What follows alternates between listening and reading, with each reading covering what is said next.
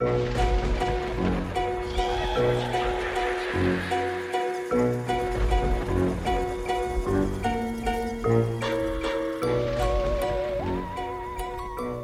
we got a spooky show for you today. It is Tuesday, October 31st, Halloween Day.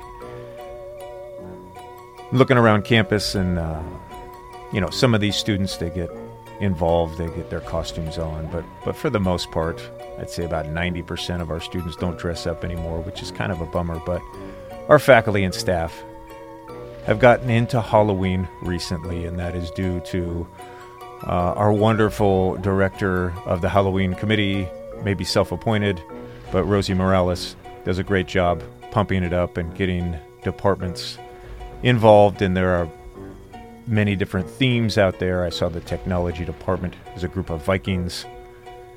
The science group went with the Barbie Oppenheimers, which is owed to a couple of recent movies that were just released. What else have we seen out there? I think the math department has taken on Harry Potter and Hogwarts. In the main office here, we dressed up as homeboys and homegirls in honor of Father Greg Boyle. So it's a fun day, a lot of costumes, especially with the faculty and staff, and there will be a contest, so I'll get to see them all during morning break when we take photos of each of the groups.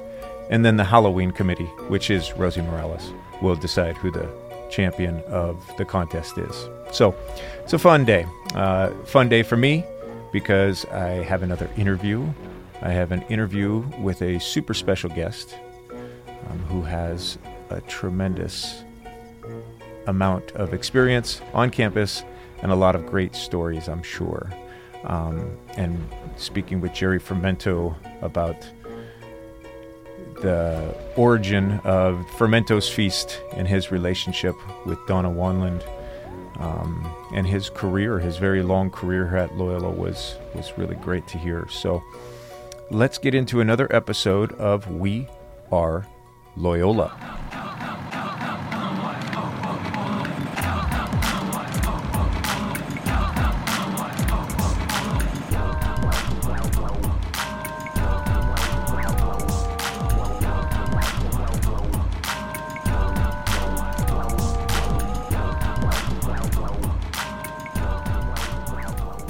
So I have a very, very special guest here for episode 5 of We Are Loyola. Sitting here with me right now is our very own Mrs. Pat Salvaty, a.k.a. Mrs. Wonderful.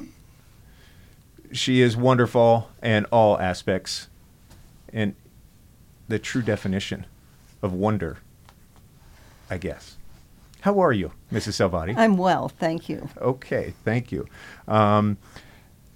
Let's just get started, I think, with a little bit about maybe your upbringing, your childhood, where you grew up. And this is a really cool thing for me because, we have conversations just about daily, which I look forward to for the most part. But, I don't know much about where you grew up, and why don't you tell us a little bit about it? I was born in Detroit, Michigan, and I lived there until I was 12. In 1954, my father's company was going to move out of Detroit, and my mother's family was all in California, so she said, if we got to move anyway, could we try California? And he said, I really don't like California. I was there during the Second World War, but he was at Navy bases. So he said, it's always cloudy in the morning, and it's not great, gets windy. But when he moved to Southern California instead of Northern California, he liked it because he could golf almost every weekend with my uncles. And he said it was great. One of his brothers called him and they said, oh, we're so concerned about you being in the smog. And my dad said, I don't have to shovel it, and there's none of it on the golf course that I can see. So he said he was happy to be here. And we moved first to Covina, and the house we got had 4 orange trees in the back, Mm-hmm. and it was kind of in the country. It was kind of like the American dream, actually, moving out. The only thing we didn't have was a pickup truck, but we did have 4 orange trees and a house that had like 4 bedrooms and 2 baths, so it was really quite different from Detroit. Yeah. Did you move out here, or did he move out here for work reasons? No, he didn't have a job when we moved out here, Okay. but then he quickly got one. Okay. My uncles all worked for the Edison Company, and he didn't want to do that, but so he found his own Okay. job. Well, that's great. And okay, brothers and sisters. I have one brother. Jim is 3 years younger than I. Okay.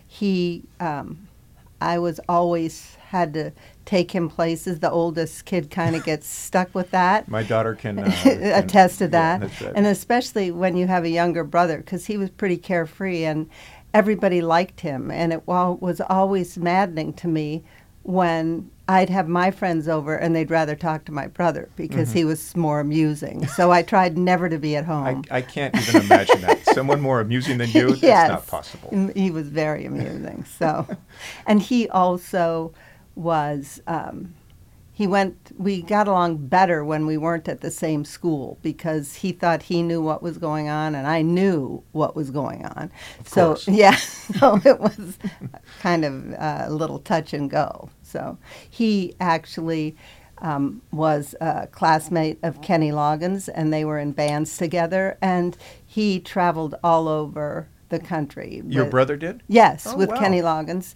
They were in bands together, and my brother decided, wisely, that for every city the size of San Gabriel, there were probably 20 guys that wanted to become professional musicians. And in every city, there were probably 15 better than he was. So he became the manager for Kenny Loggins and Messina, and then worked with Fleetwood Mac for a while. So he traveled a lot. That's remarkable. So did you get free tickets to the shows? Yes, we would Very get nice. tickets, but we'd have to take my folks, and that was always kind That's of a bummer. Yeah. it was always kind of interesting there. When they played out here a lot, we did. But his travel really enabled my parents. Like they went to Hawaii with them a couple times, and they had never been on a plane before, the two of them. So it was really a nice thing. So, That's and great. he's still, like he was contacted by Kenny to help with his autobiography and different things like that. So it was nice for him. That's great. And you mentioned that you went to separate schools. We went to the same, yes, because Okay. I'm 3 years older. Right. So we were only in high school for 1 year together. I went to San Gabriel Mission Okay. High School, which is now all girls, but then it was boys and girls. It was co-instructional. So the boys were on one side, the girls were on the other. You shared the campus and you shared the library. That was about it. But it was great because the girls had football teams. They could go to the dances and everything were mixed. So it was great. There were, at the time, there were several Catholic schools that were like that. Interesting. Yeah. Well, okay. You didn't have to go to class with boys, so Well, it was good. Didn't have to put it on sounds great. Didn't have to put on lipstick if you didn't want to. You No. know, you didn't have to see anybody. Again, my daughter can relate. Yeah, so Riley exactly. Patricia, she's at St. Joe's Yeah. down in Lakewood, and yeah, she appreciates Yeah, that aspect. for sure. Exactly. Okay, so just kind of jumping ahead, and I'd like to come back to your family, maybe kids and grandkids, and like to hear about Yeah. some of what they're doing. But before that, let's kind of go chronologically Okay. to kind of how you ended up. Well, first maybe a little bit about college. You went to college. I only went for 2 years Okay. to college because I had met my husband then, and he was in law school. So Okay, so you were already married at that time. I was married when I was 21. Okay. So I was going to college, and he was going to law school, so I went to work to pay for law school. Okay, so you went to work to pay. His tuition at USC Law School. You are Mrs. Wonderful. Did I mention that? I think that was the way it was then, and I had no particular aspirations as what I was going to do.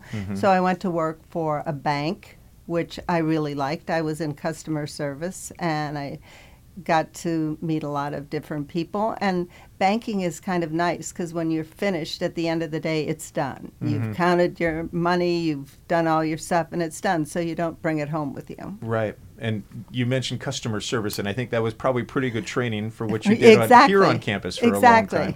So why don't you tell us how you were introduced to Loyola and how you ended up on campus working here? When I was in high school, I dated someone from Loyola, so I knew what it was. Yes, and my husband went to Loyola. He was a class of 1958.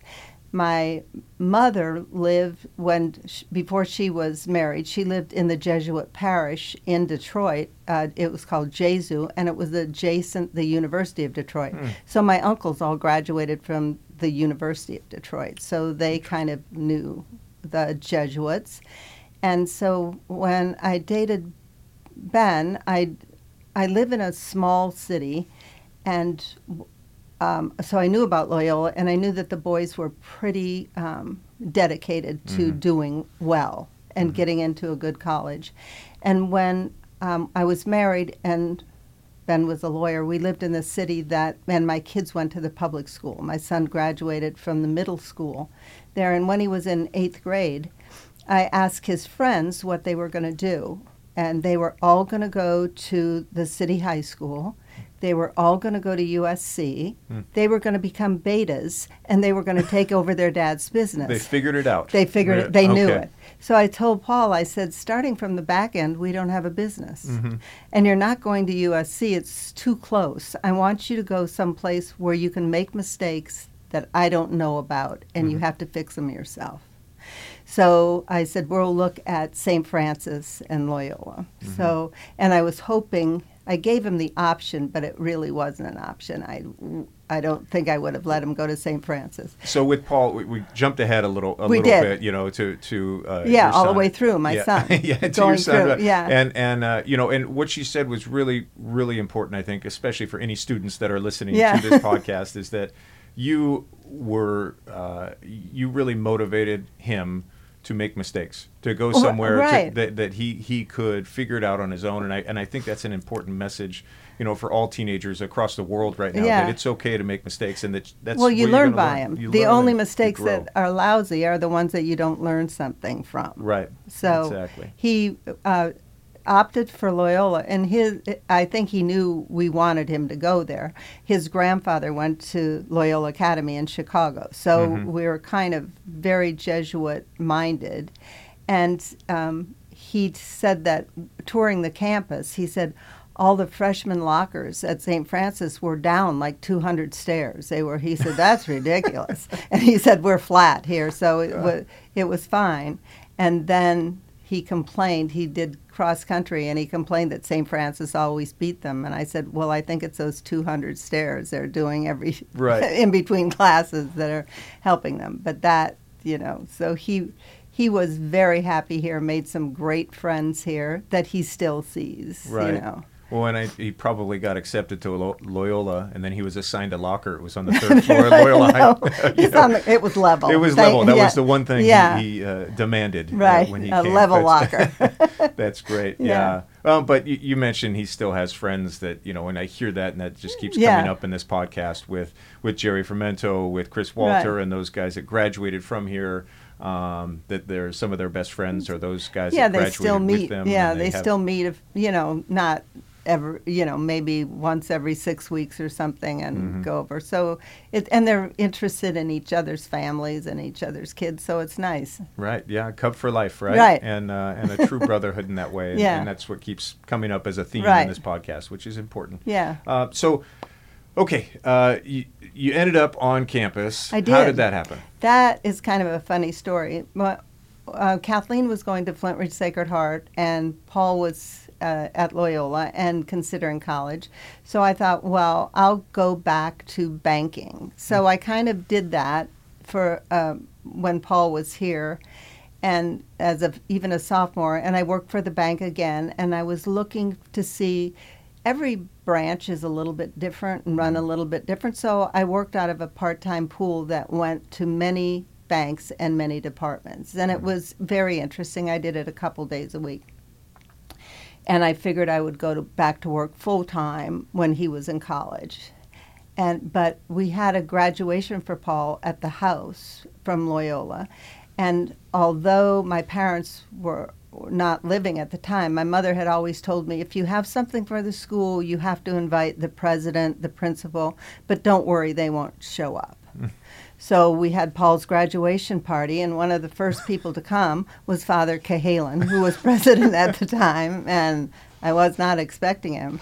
And after we were there a little bit, he said to me, "What are you going to do when the prince leaves?" And I said, "Well, since the prince is going to a private school, I think I'll get a little job." And he said, "Can you start August 20th?" He said, "I have to talk to one person, this Frank Kozakowski, and if it's okay with him, you'll talk to him then if he hasn't found somebody, and then you can start August 20th." So I didn't know who Frank Kozakowski was, because when Paul was here, if I was not called for, I did not come. I was part of the mothers group and all that, but that was about it. And John Dawson was the other person I would be working for. So I came and I talked to Mr. Kozakowski, and I said, I hope you don't want somebody to discipline this office, because I'm not good at that. I said, I'm not really a disciplinarian with my own kids. You weren't hired as the dean? No, The dean? no, Okay, good. That's not part of my thing. So he said, "Oh, no, that's fine." So I worked in between Mr. Kozakowski and Mr. Dawson for years, and it was great fun. And what were their roles at the time? Mr. Kozakowski was assistant principal for student activities, and Mr. Dawson was the athletic director. Got it. And there was a lot more different things that we did. I enlisted a couple mothers. We kept a big scrapbook for the sports, and the kids seemed to like their name in print. We'd print up 300 copies of it, and they'd be gone. Of course. And the parents liked it, too. So it was a lot more personal than it is now. I think so. Yeah, the computers weren't as much as they were. Yeah, and personally, that's funny that you mentioned that, because I remember being a kid in Little League, right? And the Vista, I grew up in Vista in San Diego, and the Vista Press would come out, and I saw my name in Little League. I'd see my name as getting a hit or a couple of hits or whatever, and I remember clipping it out, and I still have scrapbooks of my Little League days. But it's funny because those days are gone. These guys don't know anything about what a scrapbook is, unless they print out their Instagram page or whatever and cut from there, which doesn't happen. It was really fun. And the two women that volunteered were Mrs. Randazzo, her son played basketball, and Mrs. Arias, her son ran cross country. And as openings came up in the main office and different things, they were both hired here, and both worked for a long time because they too saw the positive about being at Loyola. Yeah. So I'm going to come back to that about the positives of being at Loyola and some of your favorite experiences here. But when I guess Frank probably got hired into a different administrative position, and then Paul took over, or was that further down the road? That was further down the road. Mr. Gatfield took over for Mr. Kozakowski first, and then he had some health issues, I believe, and so then Mr. Jordan was in. And then Mr. Dawson came over to admissions, and there was a athletic director, Nick Wooler, was in that office before. I think Gabe Sumakian was in one when John was on sabbatical, and then he left, and then John came back, and then Nick Wooler was the athletic director for a couple years. He decided to go to grad school in England. And then Mr. O'Donnell was there. So Mr. O'Donnell and Dr. Jordan have been longtime athletic director and assistant principal for student activities, respectively. And so since I've been here, really, that's who you've been. That's who you were. They were both in the class of '88. Right. And same class. I thought it was interesting because when I first came, they called me Mrs. Salvaty, and I referred to them as Paul and Chris, and then the tables were turned, and I have to call them Mr. Jordan and Mr. O'Donnell. Oh, that's got to be tough. It's tough. Yeah. Absolutely. It's tough. Well, so that's where I remember you, and then working so close in terms of the vicinity of how closely Yeah. we work together, and I would make copies in the student center. Right. And you'd That yell was at the me new and- student center. It was the old student center first. Yeah, it was the old student center, and now it's the new one that Yeah. I've become. And it's interesting that you said you're not a disciplinarian and that you don't want to do that. But to me, every time I see you, Well, you're you a let little me different. have it. right? Exactly. Yeah, Well, I might deserve it. I but- bumped into a Loyola student yesterday on one of my days off, and we were talking about, he went to UCLA in college football, and he said, "Are you still bothering the students at Loyola?" And I said, "Yes." And I said, "I'm still nagging." He said, "You weren't really a nag, but you were kind of a smart aleck." And Yeah, well, I think he's got you pegged maybe a little bit, Mrs. I Wonderful. don't know. But every time I was tried to go very in there to make a hurtful. copy, to be quite honest, those were some of my most favorite moments, honestly, since I've been here and our interactions together. They're very meaningful in a very fun and Right. genuine way, too. So that's what you do for the students. It's what you do for faculty and everybody on campus. Yeah. Is you keep it light, you keep it fun, and Right. you work your tail off. And, okay, so I need to ask about, listeners might not understand just how messy your desk It was. is horrible. And it still is? I mean, I didn't know Very if you much worked so, on that. and the but desk is much smaller now, so it is really messy. And Mr. Jordan is very tidy, Mhm. extremely tidy. And he said that as long as I could find anything he wanted within 1 minute, it was no problem. You got the timer out? He And, did. He said, that "You was know your where big it quiz?" is. You know where it is." I'm lucky I have a fair memory. But That's great. also when you're working on 20 different things, you really need either a large desk or a bulletin board that you can hang things up on and Mhm. go to. And so I didn't have that. And I don't think a lot of people understand what you did in the student center in terms of how many things you needed to do at There the were same a lot time. of things When you sometimes. had, every before school break, lunch, and after school, that is chaos in there, and you have 20 students in there asking for 20 different things. Which That's is what a made skill. it kind of fun. Right. Yeah.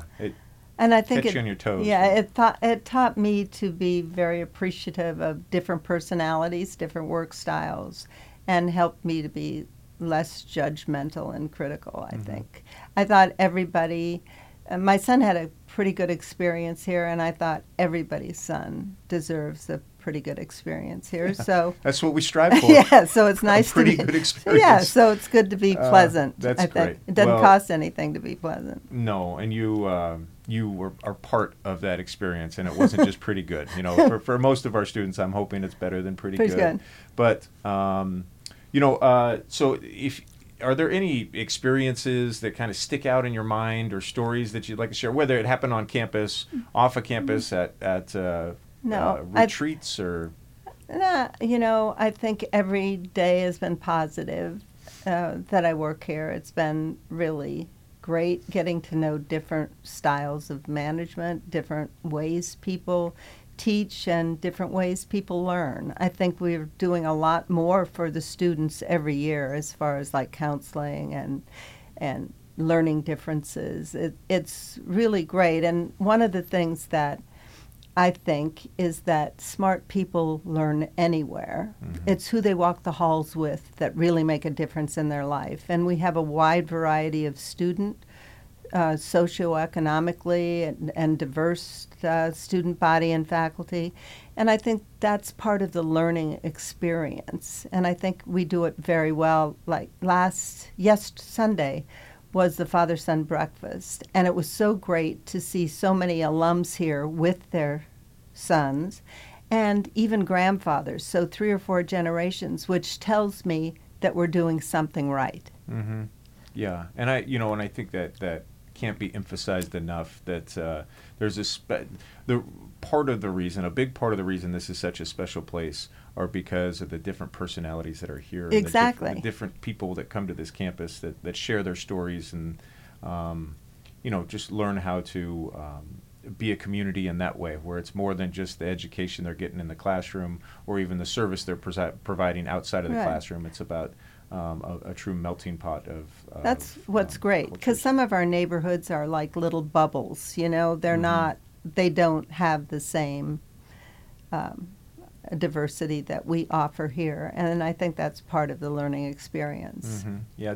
Did you go on many retreats or I did. clubs? Or I know your hands were full with the job that you have. I had a couple CLCs with Father Leidig, which were really fun, and you get to know people on a different basis. I used to go to the faculty retreats, and I don't go to Kairos retreats anymore because I've told Mr. Schaefer at 80 I'm really not in the same mindset as the students today. They've changed a lot, and so I think it's best that they get someone that's a little bit more hip.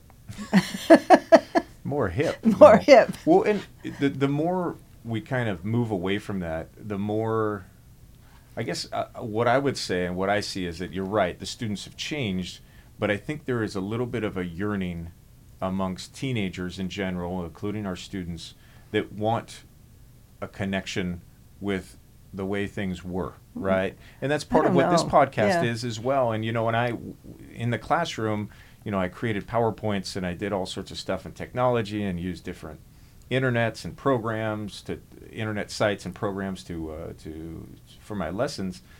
But in the end of the year, I would talk to my students and maybe give them a survey. And what they really appreciated was when I would draw things on the board, and write things up, and instead of showing it in a PowerPoint or using technology to try to convey that content. And I do think there's they may not know it, right, but they do want to have a little bit of an association with the past and the way things were. And the big tradition of Loyola is something I think is kind of mysterious. And our younger students want to know a little bit more about that mystery. So again, that's partly why we're having this podcast. And I think if there are no other stories or anything else that you'd like to share, I think we can wrap it up here. And I do appreciate you sitting down for the interview.